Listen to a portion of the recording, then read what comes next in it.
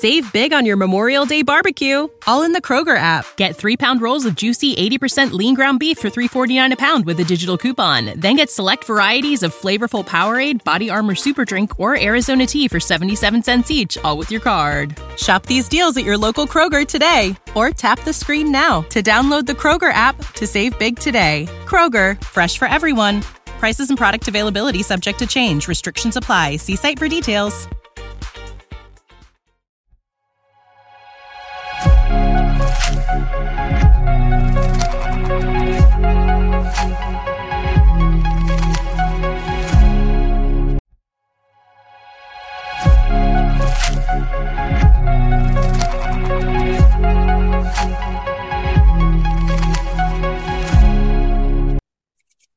Welcome to Dove and Dragon Radio. I'm your host, M.L.Ruscsak. I'm here with author and special guest Steve Eoannou.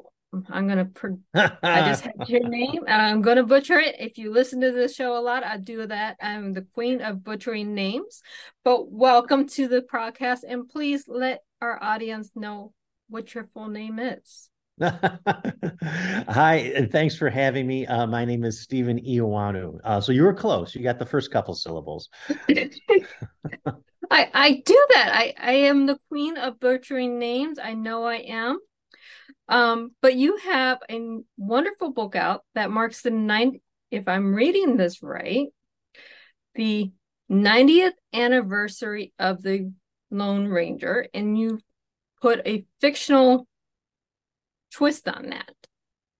Yeah, the Lone Ranger premiered on radio in Buffalo 90 years ago this year, and it was written and created by a man named Franz Stryker, who is from Buffalo, my hometown.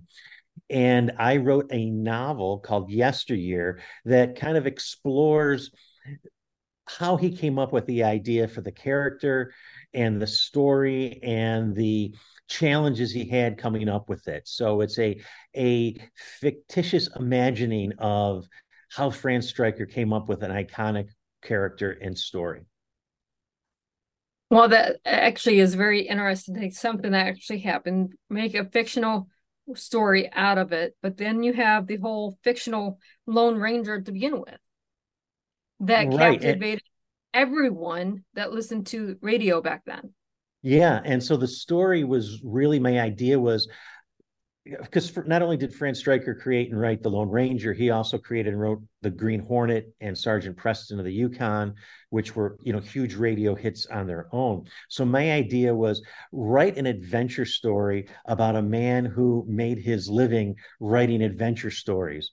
Only he's going to be the main character, and his friend, John Barrett, who was the original Lone Ranger when it premiered in Buffalo, was going to be his Tonto. And so these two buddies are going to try to have an adventure and get back stolen rings and stop the assassination of FDR, and the whole time trying to create the Lone Ranger. So it was a really fun story to write and come up with.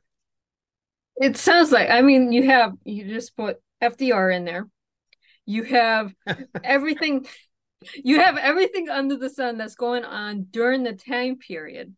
At the same time, you're trying to create the Lone Ranger, the actual show that we all loved back growing up. I still listen to reruns or watch reruns of that. So Sure. There's a lot of things going on that's still relevant today. Yeah, it is. Especially one of the areas I explore is, where does the idea for stories and characters come from?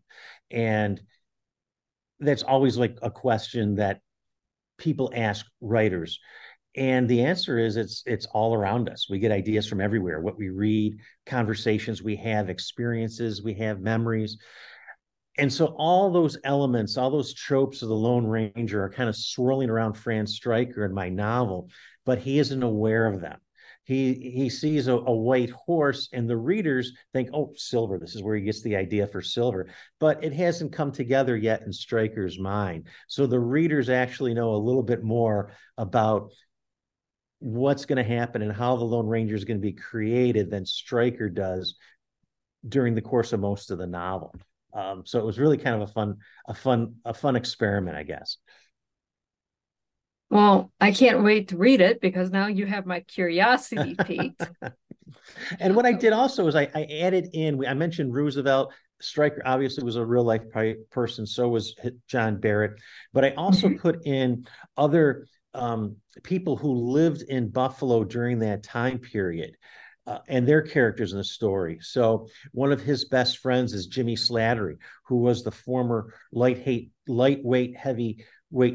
heavyweight champion of the world, who was from South Buffalo. He's in the novel. And I even have Stephen Magdadino, who was head of the Buffalo Mafia for decades. He's in here, and he is one of the antagonists to Franz Stryker. So there's pulling in a lot of real life characters and fictionalizing them was a blast. Well, wait, now you have the mob in there. I got the mob in there. What So don't there, you have in here? It sounds like you have a kitchen sink of everything. well, yeah, I do. And when people ask me, well, what kind of book is it? I say, well, it's part historical fiction, certainly. It's part biographical fiction, certainly. But there's this noir element that comes in with the gangsters. It's a comic novel for sure. There's magic realism that's thrown in there. So there's a lot of mixing and bending of genres that goes on within the novel.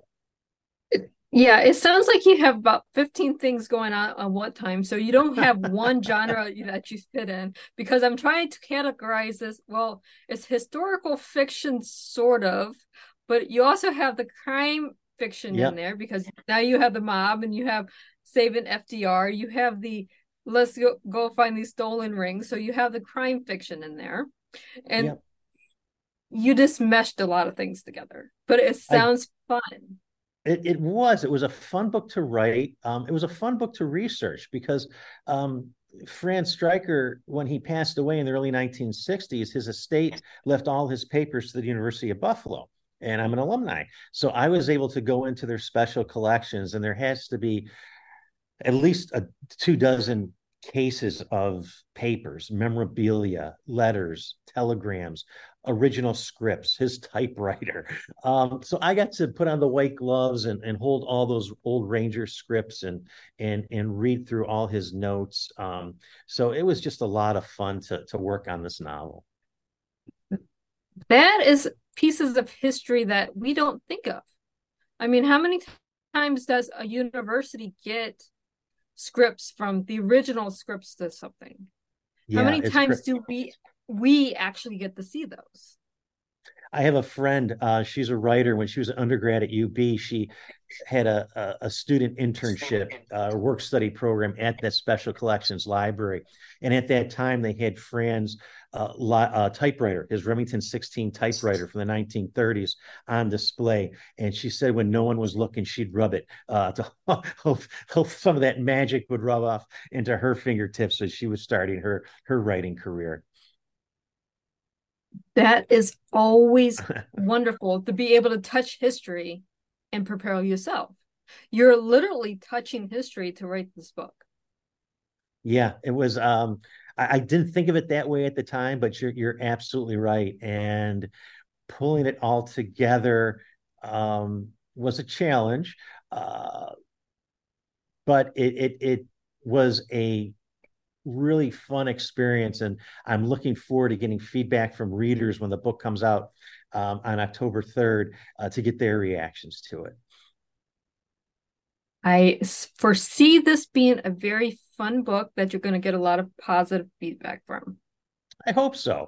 And what's great is, Fran had this such an impact on 20th century American pop culture, but he's not a household name. And the reason he's not a household name, I think, is because he sold the rights to the Lone Ranger for $10 before the Ranger exploded into this not only a cultural phenomenon, but a money making enterprise.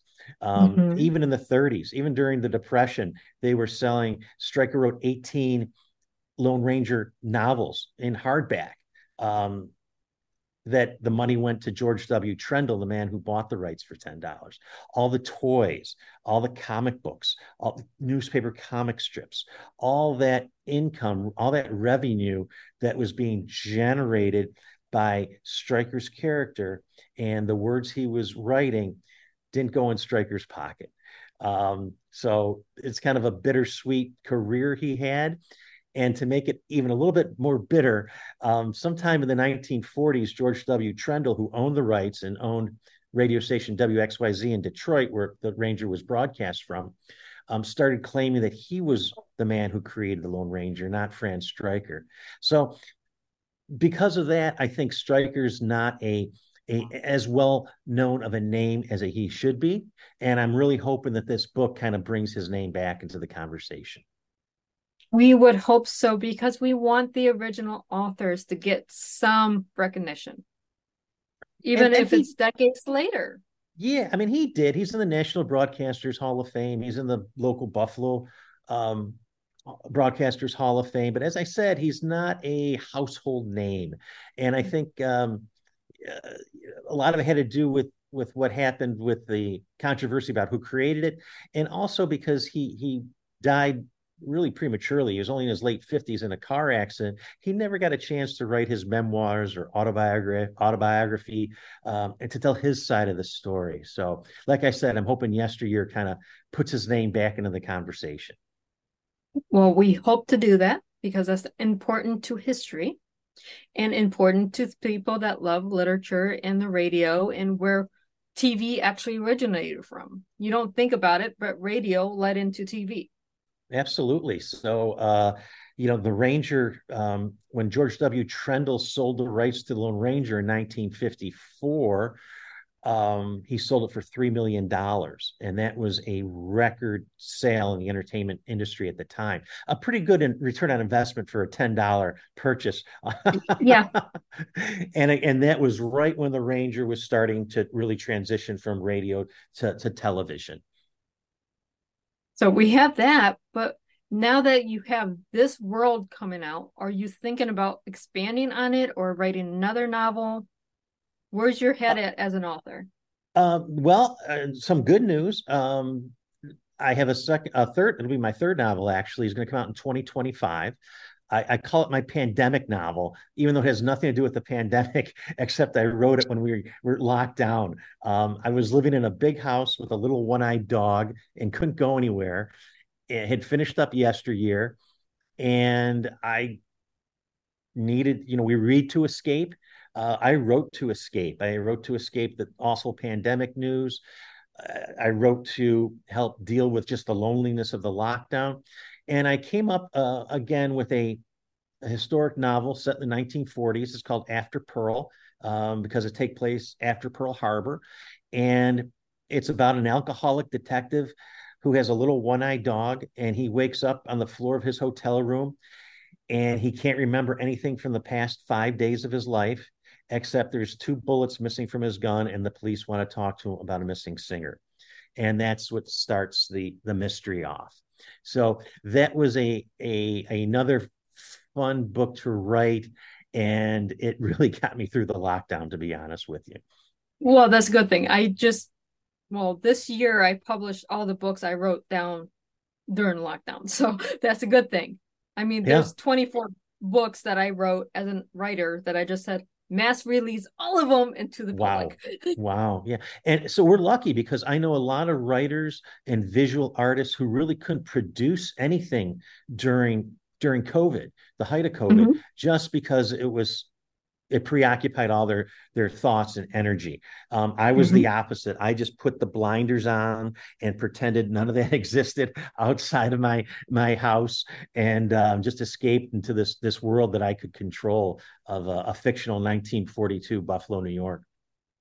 Exactly. Sometimes as writers, we can tunnel vision. We have our computer or whatever writing medium we have, and we just stay there. Nothing else matters except the world we are creating in front of us. That's right. And that's what got me through the lockdown. So that's great that you have 2 wonderful, fun books. One that created the lockdown, was invented during the lockdown. I shouldn't say created. And then you have this one that's so fun that's coming out October 3rd, you said? Yeah, less than 2 weeks. Yesteryear will be available. That'll be fun. So that's a When you need mealtime inspiration, it's worth shopping Kroger, where you'll find over 30,000 mouth-watering choices that excite your inner foodie. And no matter what tasty choice you make, you'll enjoy our everyday low prices, plus extra ways to save, like digital coupons worth over $600 each week. You can also save up to $1 off per gallon at the pump with fuel points. More savings and more inspiring flavors make shopping Kroger worth it every time. Kroger, fresh for everyone. Fuel restrictions apply. Save big on your Memorial Day barbecue, all in the Kroger app. Get 3-pound rolls of juicy 80% lean ground beef for $3.49 a pound with a digital coupon. Then get select varieties of flavorful Powerade, Body Armor Super Drink, or Arizona tea for 77 cents each, all with your card. Shop these deals at your local Kroger today, or tap the screen now to download the Kroger app to save big today. Kroger, fresh for everyone. Prices and product availability subject to change. Restrictions apply. See site for details. 2 books. I'm missing one. I didn't realize you wrote one before this. Well, there's 2 before it. I have a short story collection that came out about 8 years ago called Muscle Cars, and I described that as 17 stories about guys making bad decisions, semi-autobiographical. And then my first novel came out last year, and it's called Rook. And again, like Yesteryear, it's based on the true story of a Buffalonian, a man named Al Nussbaum. And he grew up in Buffalo in the 50s, married his high school sweetheart, was an entrepreneur, had a couple small businesses, and he would tell his wife that he was going out of town for business. But Al's real business was robbing banks, and he robbed about a half dozen of them before his wife or the FBI knew what he was up to. And again, it's based on a true story. When he was finally discovered and had to go on the run, he went immediately to the top of the FBI's most wanted list. Reader's Digest offered a $10,000 reward for his arrest, and he kept robbing banks. And J. Edgar Hoover called him the most cunning fugitive alive. So that, again, was a fun book to research and write, a little unknown story or forgotten story here in my hometown. Yeah, that one. We talk about Scarface, we talk about Capone, we talk, all these big mobsters, but there are also so many little people that was doing the same thing. You have to remember, we didn't have their internet. A lot of houses didn't have phones. Right. You didn't have the little call button in the banks to say, help, been robbed. Right. No cameras, no exploding die packs. It was kind of like the glory days of bank robbing. It's sort of the end of that big being able to rob banks and have a chance of getting away with it. Because he robbed over a dozen. I think when he was eventually caught, he confessed to 8 of them. But there was more that he wasn't charged with. What's interesting about Al's story and what hooked me is that when he went to prison, he became a writer while in prison. He was writing for Alfred Hitchcock magazine and Mike Shane Mystery magazine and Ellery Queen, a penny a word guy. He even wrote scholastic books. If you remember when we were kids and you could order scholastic books at school. So yeah, we were probably bringing home books written by a convicted felon who was in Leavenworth. And when he got out, his goal was to go out to California, go out to Hollywood and write out there. And he did. And he actually won the Mystery Writers of America Award one year in the 70s. And in the interview following the awards ceremony, somebody asked him, they said, Al, you've had this great second half to your life. What do you think? And he goes, well, writing's fine, but I'd rather be robbing banks. So he was unrepentant to the end. Well, you like what you like, and regardless if it's right or wrong, I mean, society says robbing a bank is very wrong, so I won't disagree with that. But if you like it, I guess that's what you're drawn to.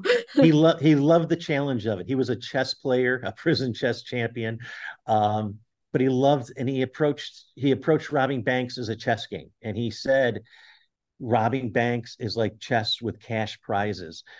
He just loved the challenge of it, coming up with the strategy, the contingency plans, trying to outsmart the feds. And he didn't go inside the banks. He would sit out in the car with a walkie-talkie, and his um, his fellow bank robbers would be in the bank doing the dirty work. So he was really an interesting man. It sounds like the FBI should have hired him to figure out what the banks were doing wrong to Yeah, protect some of the money. That me as an entrepreneur, I see that as a market. there you go. Take what you love and figure out how to get paid for it legally. That's right. But it was funny because he even had when he was released, and he'd hand out his business cards at book events, MWA events. They would have his mugshot on it from the 1960s. So if you think about it, that entrepreneurship and self-promotion, here's a guy who was writing crime fiction when he was released. Who has more authority than a guy who lived that life, who did hard time in Leavenworth and other federal correctional facilities, than Al. So he immediately had in the writing community a certain respect, especially in the crime writing community, because he was writing what he knew about, right? Right, what you know about. Al knew about prisoners and convicts and bank robbers, and that's what he liked to write about. Exactly. You write what you know. And if you're a criminal, you write about crime because that makes sense to you. Yeah, sure. I mean, now we're gonna have to go back and research what scholastic books he wrote because we have a whole generation that brought up on these. I bought a few. I found them on eBay. One was not a crime novel. It was about a motorcycle racer. But there was a couple more about crime and criminals. So, but he did it. He managed to have that second act to his life, and was successful. We all wish the best of these successful authors. It's fun to take their story and turn it into something fictional, but is it really fictional when you go back through it? Right. Drawing on real life experiences. Yes. What's fictional and what's fact? You would have to draw that line for yourself. Right. Exactly. And we encourage you to go back and research to find out about these characters, because there's so much that's not in the books that you can't write about. Exactly. Yes. So you have all these fun books. What actually led you into writing? Well, I grew up, my family was always a big reading family, especially my dad. He would read 2 or 3 books at a time. Mostly escapism fiction, World War II novels, crime novels, detective mysteries, but always reading. My 2 older sisters were big readers. So I kind of grew up in this house full of books and reading, and there was always money for books, when the scholastic book time rolled around each month. So I think that started it. And then I remember when I was in high school, John Irving came out with Hotel New Hampshire. And I remember reading that book and finishing it and thinking, man, I wish I could write a book like that, something that would make you laugh until you realize how sad it is. And then the laughter stops like that. Because that's what was my experience reading that book as an 18-year-old kid. That was the first time I really can remember thinking, I think I want to be a writer. And then when I was in college, I took my first creative writing class at the University of Buffalo, and then I was hooked. I said, well, this is what I want to do. I want to become a writer. Unfortunately, it took me about 30 years to get my first book published. Traditionally published. So it was 30 years of rejection and 3 or 4 failed novels in the drawer. But I stuck with it. And when Muscle Cars came out about 8 years ago, that was my book that kind of opened some doors for me. That there, yeah, you gave a lot of authors and those going into writing a lot of information. It isn't you stop at one rejection. It took you 30 years to get to where you are. It took me 30 damn years. It's a long time. But no, I think when you're a writer, you can't stop. I mean, there's too much, there's a need to write there, and there's too much pleasure that I get from, pushing words around on the page and putting my daydreams down on paper. There was just, I couldn't imagine not stopping. And when it was getting to that point of being, almost 30 years in and just a handful of short stories published, the way I rationalized it was, well, every weekend, millions of people go and play golf, and they're never going to play in the Masters.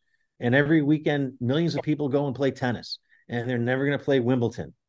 Well, I'm going to write. I'll get up every morning at 5 and write, and I will never be published. And I'll leave a bunch of stuff for my kids to read after I'm gone. So that was the way I was approaching it. This is going to be my activity, my hobby, all the time. Still sending things out, still getting rejections, still workshopping, going to writers' conferences. And like I said, eventually, muscle cars came out, and that opened the door for me. You need that one epiphany that opens all your doors. Once you have your foot in the door, now you can go any direction you need. Yeah, but you don't let up on the gas. You work even harder, right? Because now, Right. after all this time, you're in. You've got connections. You're starting to network. People are getting to know you and your work. And now is not the time to let up. At least that was my approach, right? And so it made me want to work harder. It's kind of like when you'd go to the gym and you'd start after like a certain amount of time, you start seeing results, like your weight's dropping or whatever, and that makes you want to work out more. I lost 5 pounds, I want to lose 2 more, and it makes you want to work out more. It becomes like almost like an addiction, and that's what happened with me. It's like, oh, I got published. I'm getting reviews. I want more of that, and that was really kept driving me and re-energizing me once I started getting published. Exactly. You need to work on your branding. You need to work on your name. You need to network, but you also have to write in there as well. Yeah, and it's tough. That's marketing a book, bringing a book to market. It's a full-time job, and I already have a full-time job that pays the light bill. So it's it's tough to juggle that. We talk about work-life balance, so now it's work-life writing and marketing balance. It's a lot to do and keep producing new stuff. But we do the best we can, and we just keep working at it. Exactly. I mean, there's some products out there that are really great for authors, which is coming out to market, your Rhino like CRM. So that would help with your marketing and take time that you're spending over here and give it back to your writing or your personal life. Right. Yep. So you have to figure out what works with you, what you're comfortable with, what you can, which social media platforms. You can't do all of them. Which do you want to focus on? So there's a lot of things to consider that you never had to consider before, but they're good problems to have, right? Because you wouldn't have these problems unless you had a book to get out to market. So exactly. you always kind of look on the positive side. This was better than the 30 years of not getting published. Right. It's now, okay, I have a okay following with Facebook, but a expansive following on Instagram. Which Right. one works better? Well, I'm going to go over Instagram because I Right. have X amount of people there. You have to find what platform works for you and what lifestyle that works for you, because you have to have the balance. Exactly. But we are almost out of time. So where can our listeners and our viewers find you and your books? You can find me at my website, which is SG and then my last name, EOANNOU.com. My books can be found on the website, and they're distributed internationally. So anywhere you buy books, you can get a copy of Yesteryear. And I always tell people the best place to buy my book or anybody's book is your local indie bookstore. Walk down the corner and help out an author and help out the local merchants as well. Exactly. We love our big merchants like Walmart, Target, Barnes and Nobles, Amazon, but at the same time, if we can keep the money in our community, it helps our communities grow. Absolutely. So, thank you so much for being on the show today. Oh, thank you for having me. I had a lot of fun. And for our readers and listeners, happy reading.